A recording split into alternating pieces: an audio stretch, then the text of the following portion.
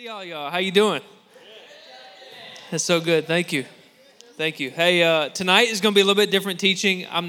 It's not going to be a dynamic message. I'm just going to walk with you through, like I studied the Word the other day, and I felt like the Lord showed me something through the life of David. I wasn't planning on talking about this, but I just want to let you in on just kind of how I study the Word, and then just a revelation that the Lord gave me. So I'm just going to impart the Holy Spirit's wisdom for me onto you, and I'll let you kind of chew on it and then figure out what the Lord wants to do in your life through this. So we're going to find ourselves in 1 Samuel. If y'all want to flip over there, or if on your phones you want to scroll to that page, you are more than welcome to do so.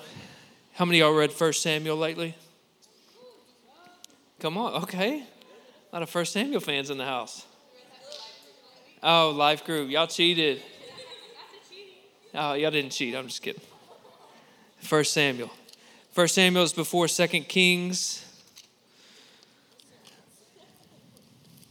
And it's definitely before 2 Samuel. So 1 Samuel 16.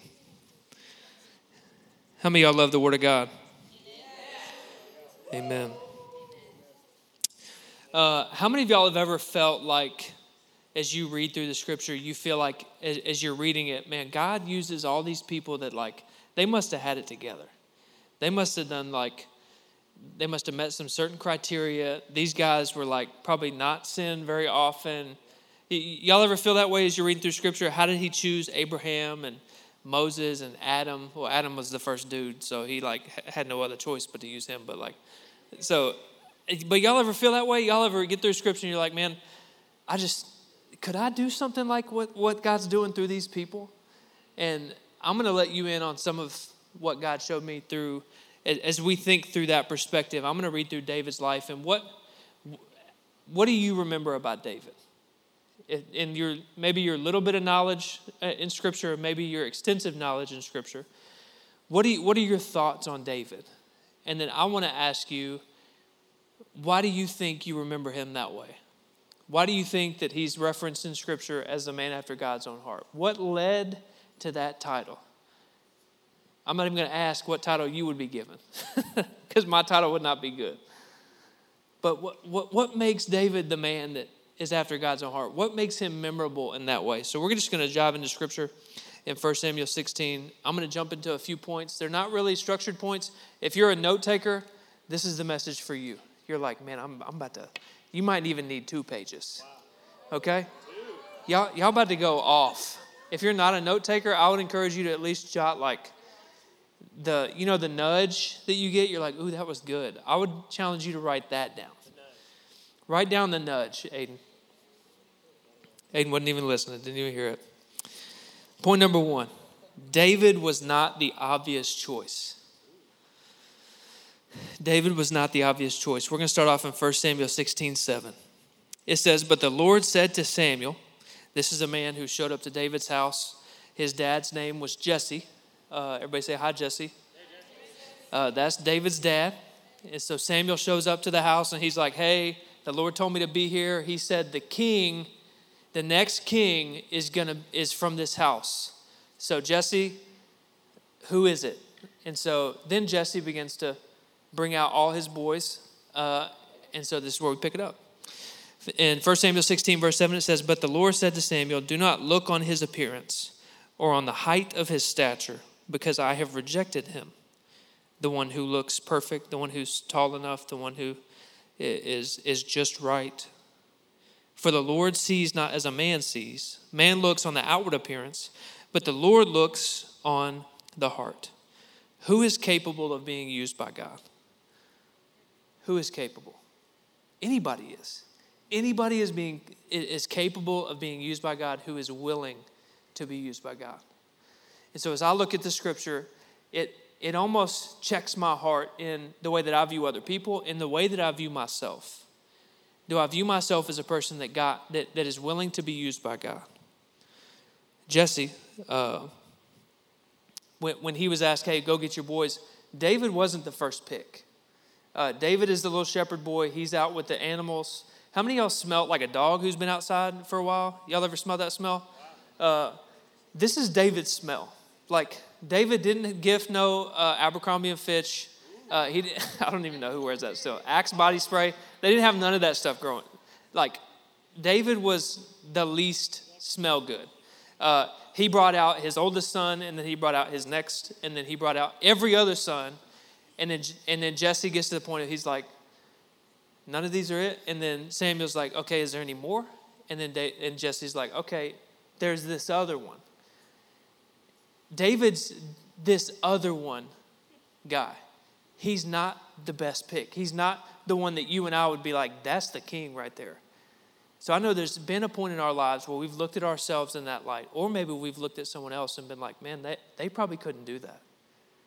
Whatever God's asking me to do, maybe someone to come alongside of me, or maybe someone to mentor me, man, they couldn't be like that because they're not.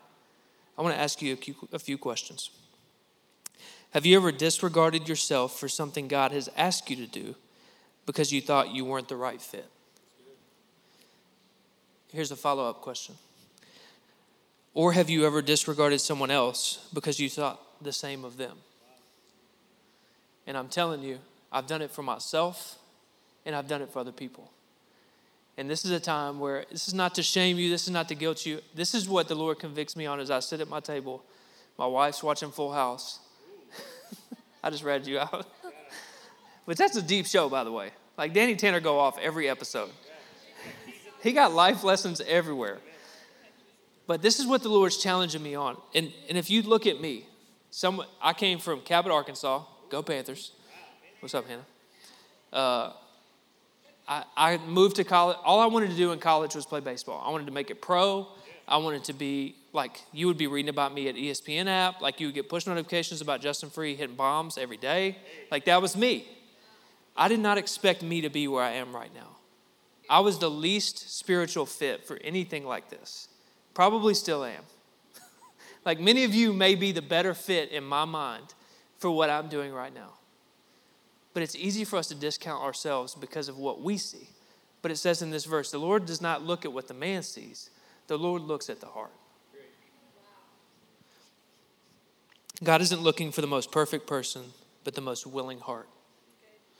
Point number 2. David's humility led to his promotion. 1 Samuel 16:13 says, Then Samuel took the horn of oil, anointed him in the midst of his brothers, and the Spirit of the Lord rushed upon David from that day forward. For years, David did what his father asked him to do. If you think of, David was probably 15, 16, 17 years old when he went to be with Saul, who is this king. We're about to get there in a second. So if you think of this, David, he's being blessed by the Lord. He's being anointed. Samuel shows up. There's got to be something in his life that the Lord sees. He's like, man, I can work with that kid. He's got a heart after me. He honors his father. I guarantee you that was in there. And his humility led to his promotion. And this is the verse that led me to think this, and this is where God showed me this. 1 Samuel 16:21. And David came to Saul and entered his service. David just got the report. Samuel said, hey, you're going to be the next king. And then the next thing that David gets to do is go serve the king. I know if that's me, I'm like, dude, I'm about to take your spot. I'm about to be all up in this king house. Palace. King house. This is about to be my king house, bro. Like, I'm walking in there cocky. I'm walking in there prideful. I'm walking in there like, you want me to be your armor bearer? Why don't you bear my armor, bro? Like, that's my attitude because I know what's coming my way. But if you look at the next part of the scripture, and Saul loved him, and he became his armor bearer. Think about David's mentality, walking into the palace. Somebody shows up to his doorstep, says, hey, the king needs somebody that plays the harp good. I heard that's you.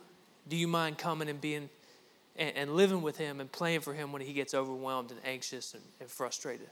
Do you mind playing that role for the king? He's like, sure, whatever's needed. I'll do whatever I can do to serve the king. Imagine that mindset as we walk through life. A lot of times I'm like, if there's something in it for me, I'll show up. But if there's not, you can find me at the crib. Like, I'm just not going to be a part of it. A lot of it is about us. Am I right? Most of the time it is. Here's a few common misconceptions about humility. Humility is not weak. Humility is not weakness. I'm going to tell myself right here, and babe, I'm going to need your forgiveness. So it's not foreign to you that we have a 2-month-old son, and his name is Denver. So hello, Denver. But sometimes at night, he doesn't sleep all night. So normally we have to get up and feed him in the middle of the night. So he cries and we hear him on the monitor. And I say we, reluctantly. Some nights I act like I don't hear him. I'm bearing my heart right now. Sometimes I don't. I act like I don't hear him out of selfishness because I'm like, she's got to get up anyway. Maybe I'll just sit here for a few minutes and maybe she'll hear him first. And I'm the light sleeper. She's the heavy sleeper. Sometimes I just do it because I'm selfish. Sometimes I don't do it because I want to. But the humility in me should get up first, go in there, change his diaper, get him ready, set her up, get her water, everything that she needs, and then go back to bed. But a lot of times I don't do it. I'm like, I'm too tired. That's my selfishness. In my humility, I want to serve my wife. Humility is not weak. Humility shows up and it does what needs to be done without thinking about what is it going to do for me. That's humility. Humility is having confidence in who has you. Pride is having confidence in who you are. Man, are we going to be a humble people? Humility, I'm not even going to speak on this long. Humility is not entitled. Humility is not entitled. You can write that down and you can chew on that later. I got a question. What area of your life could you be more humble?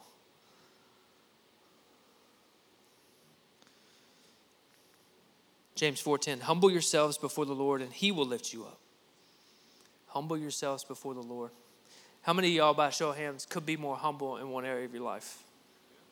That's us. Hey, it's okay that you're not perfect. It's okay that you're prideful. Man, but we're on an adventure to become more like Christ. And as we do this, we will become more humble as we do it. Point number 3, David's faithfulness in the simple was a setup. David's faithfulness in the simple was a setup. How many of y'all know what monotony is? Monotony, monotonous, the same thing over and over. The Webster Dictionary, in case y'all wonder what Webster be thinking. Lack of variety and interest. McDonald's. It doesn't say that. I'm just kidding. Tedious, repetition, and the routine. How many of y'all get tired of routine day after day?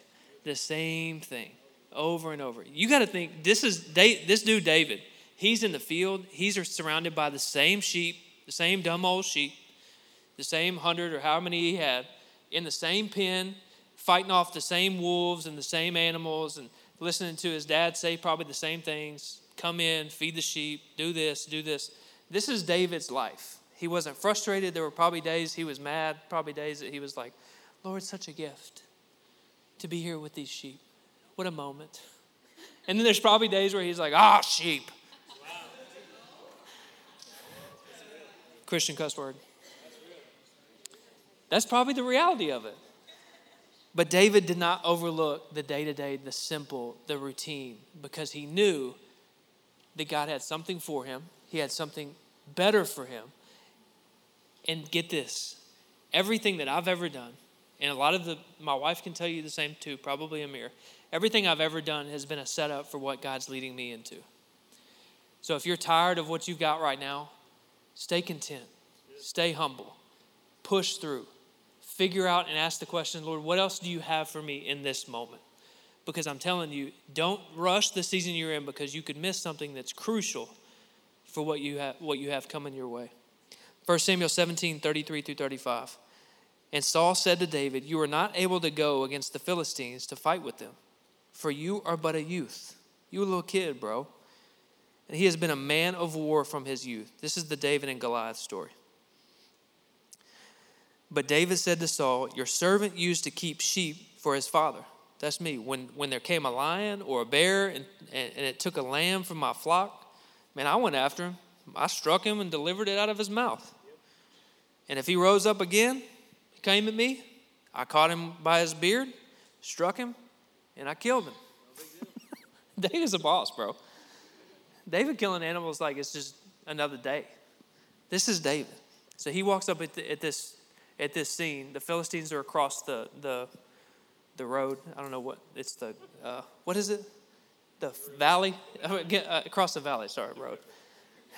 Goliath over there shouting at all these dudes. Nobody's stepping up. His brothers are scared. The whole army's scared. Saul's scared. David shows up with his lunchbox. He's like, "What's going on, boys?" And he sees this guy, and then he steps up. And he says, "Hey, who is this dude to stand up against the Lord our God? Who is this dude that is going to make the Israelites, God's people, fear him? This is not going to happen. This ain't happening on my watch." The faith that rose up in David because of the day-to-day, the monotony of his job. Oh, that's a lion coming from my flock? Oh, I'll kill that dude. Oh, this bear? This like a dog probably? Chickens? Like whatever's coming my way, I'm going to take care of it. And then Goliath comes along. What is Goliath? He's just another thing standing in the way of what God's promised him. So there's nothing. David looks at Goliath. He's like, "Oh, my God, I've been killing folks for years. You ain't nobody." So he walks up to Goliath. He's like, "Done." You know the story: 3 stones or 5 or how many whatever it was, and slingshot. Done. He's done. But listen, the faithfulness of David. When I think of this story, what if David would have been like, "No, I don't do sheep. I definitely don't do lions. I can tell you that right now. These lions coming after the sheep, they can have them." Think of the preparation that God led him through for this moment. Because if David didn't step up, we'd be hearing about like either Goliath took over all the Israelites, or probably like John or whoever else would have done it. I'm certain that God would have found somebody willing to take the task. But David, because of his day-to-day faithfulness at the house, God was able to say, "Hey, you're equipped for this. You're ready for this moment. Now go get it." David's faithfulness was crucial for him. Your daily life could be a setup for an eternal impact in someone else's life. Don't look past today. Romans 12, 1 and 2 in the Message translation. So here's what I want you to do.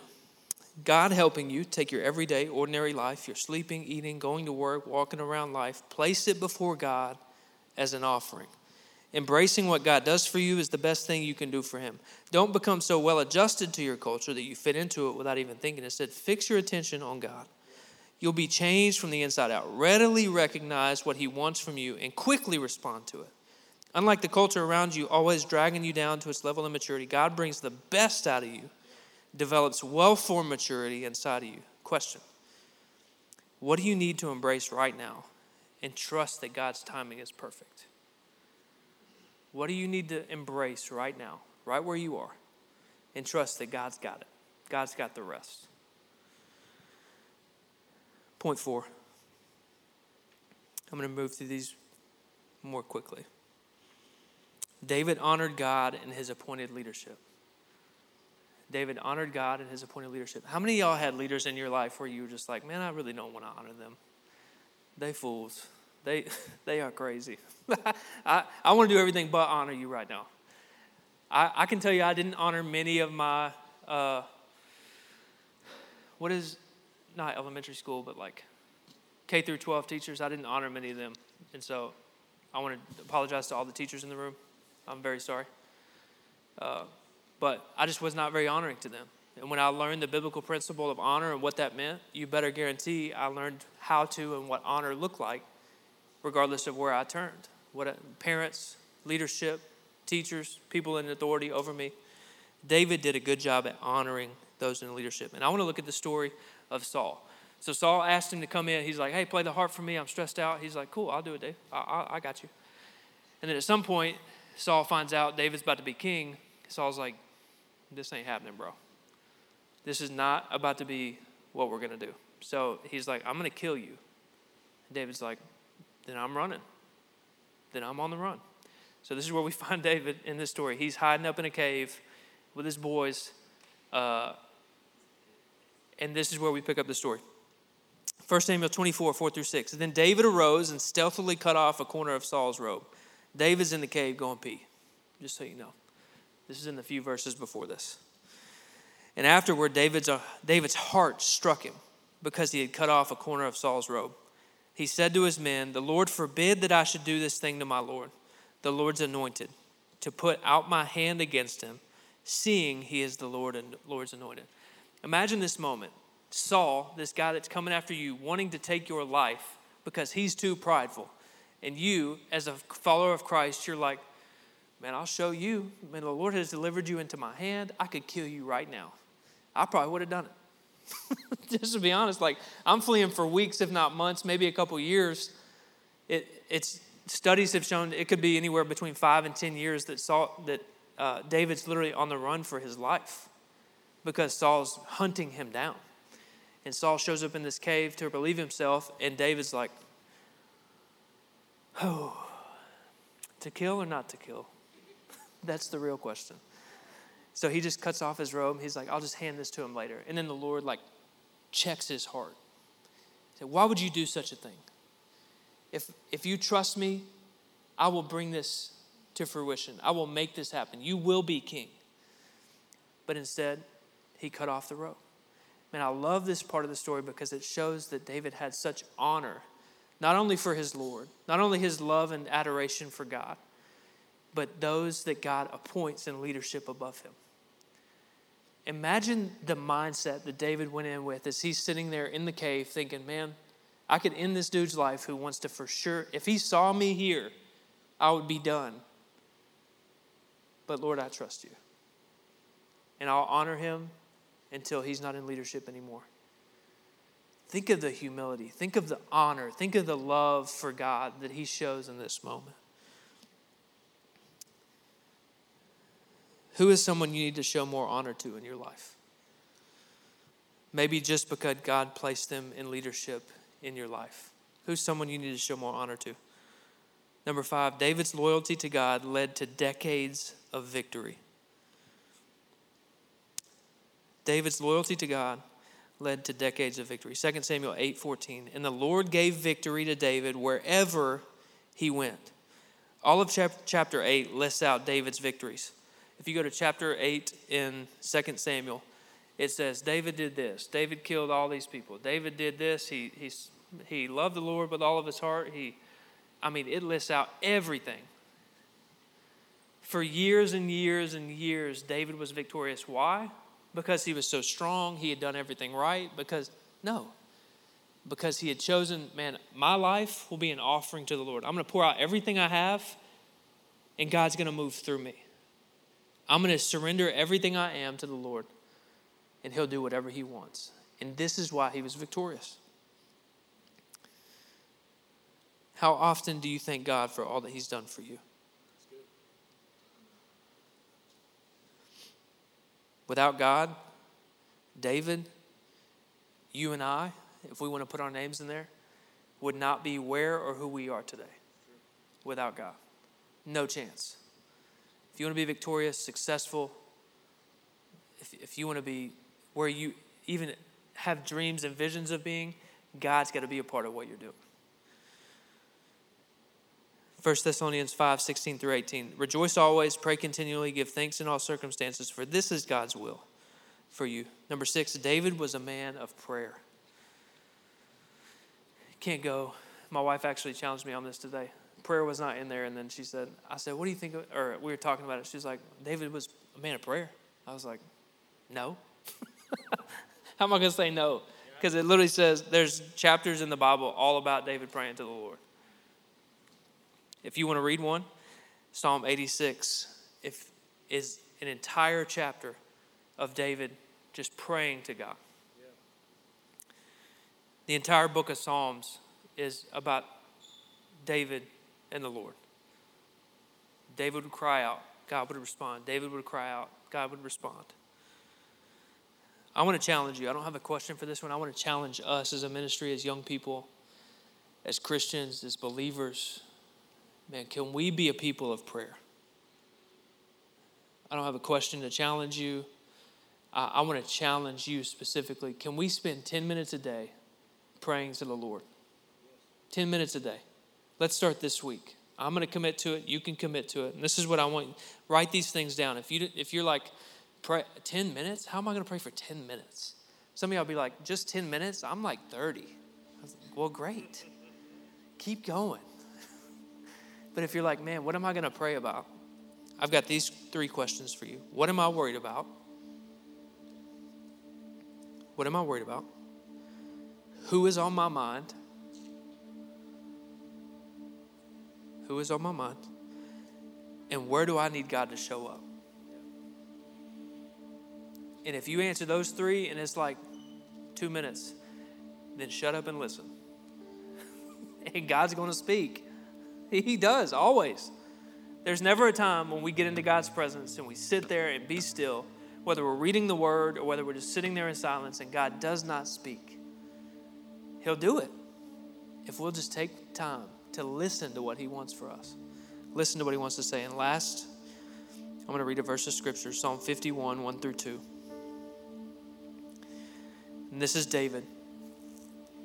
This is after his adulterous relationship with Bathsheba. This guy Nathan shows up to his house.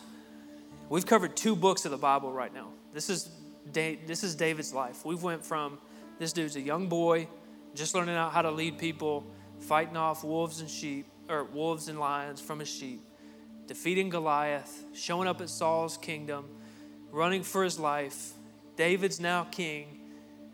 He's got years of serving and leading the people of Israel. And then we show up to this verse in what it is, 2 Samuel 11. It lays out all of David's sin and his relationship with Bathsheba. And then for a few verses, maybe a chapter in length, David's prideful. This is literally what he does. He sins with Bathsheba. He has a kid with her, gets her pregnant. He hides it, and then he kills her husband. Ain't none of y'all that jacked up, I can tell you that. Ain't none of y'all that jacked up. This is David. We see him, and this is the moment. Nathan shows up to his house, and God sends him, and he says, bro, you've gotten off. David, you've got to get your heart back on track. You're far from the Lord. You've sinned against him, and you need to repent. You need to turn back, because the way you're living right now is not the way God would have you live. You know it. You're still the king, and you're sitting here living a life that God does not honor. What are you going to do? And this is where David turns it all around. Psalm 51. Have mercy on me, O God, according to your steadfast love, according to your abundant mercy. Blot out my transgressions, blot out my sins, what I've done against you, how I've sinned against you, God. Blot it all out. Erase it. Wash me thoroughly from my iniquity and cleanse me from all of my sin. Point 7, and the last one, David's repentance and worship were real. If you read the book of Psalms,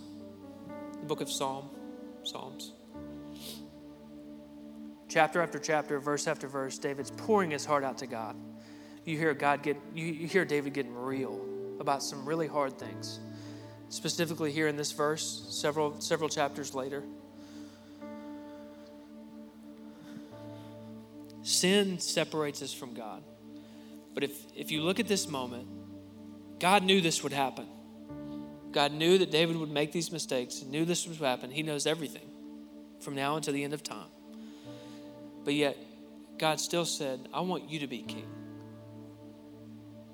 Samuel, I want you to anoint this child as king. From a little shepherd boy to now the chief sinner at this time, for the whole country to see. All of Israel knows this happens. And then he repents. And then a few chapters later, God says, hey, I want to make a covenant with you. And this is what he says, 2 Samuel 7, 12 through 14. And this is where Jesus enters the picture. God says, I will raise up your offspring after you. He's talking to David. Who shall come from your body and I will establish his kingdom. He shall build a house for my name. I will establish the throne of his kingdom forever. I will be to him a father, and he shall be to me a son. I mean, I love this because up to the point of David committing adultery with Bathsheba, David's life was perfect. It's like he had done all the right things. He was the high school prom king, queen, whatever. Like, he was the guy that you're like, of course he's there. Of course he's the guy that got chosen to be king. Of course he's the guy.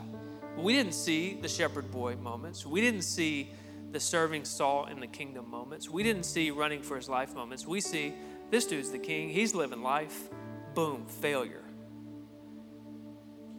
He repents, turns his heart to God, and then a few verses later he says, you know what, David? I love your heart.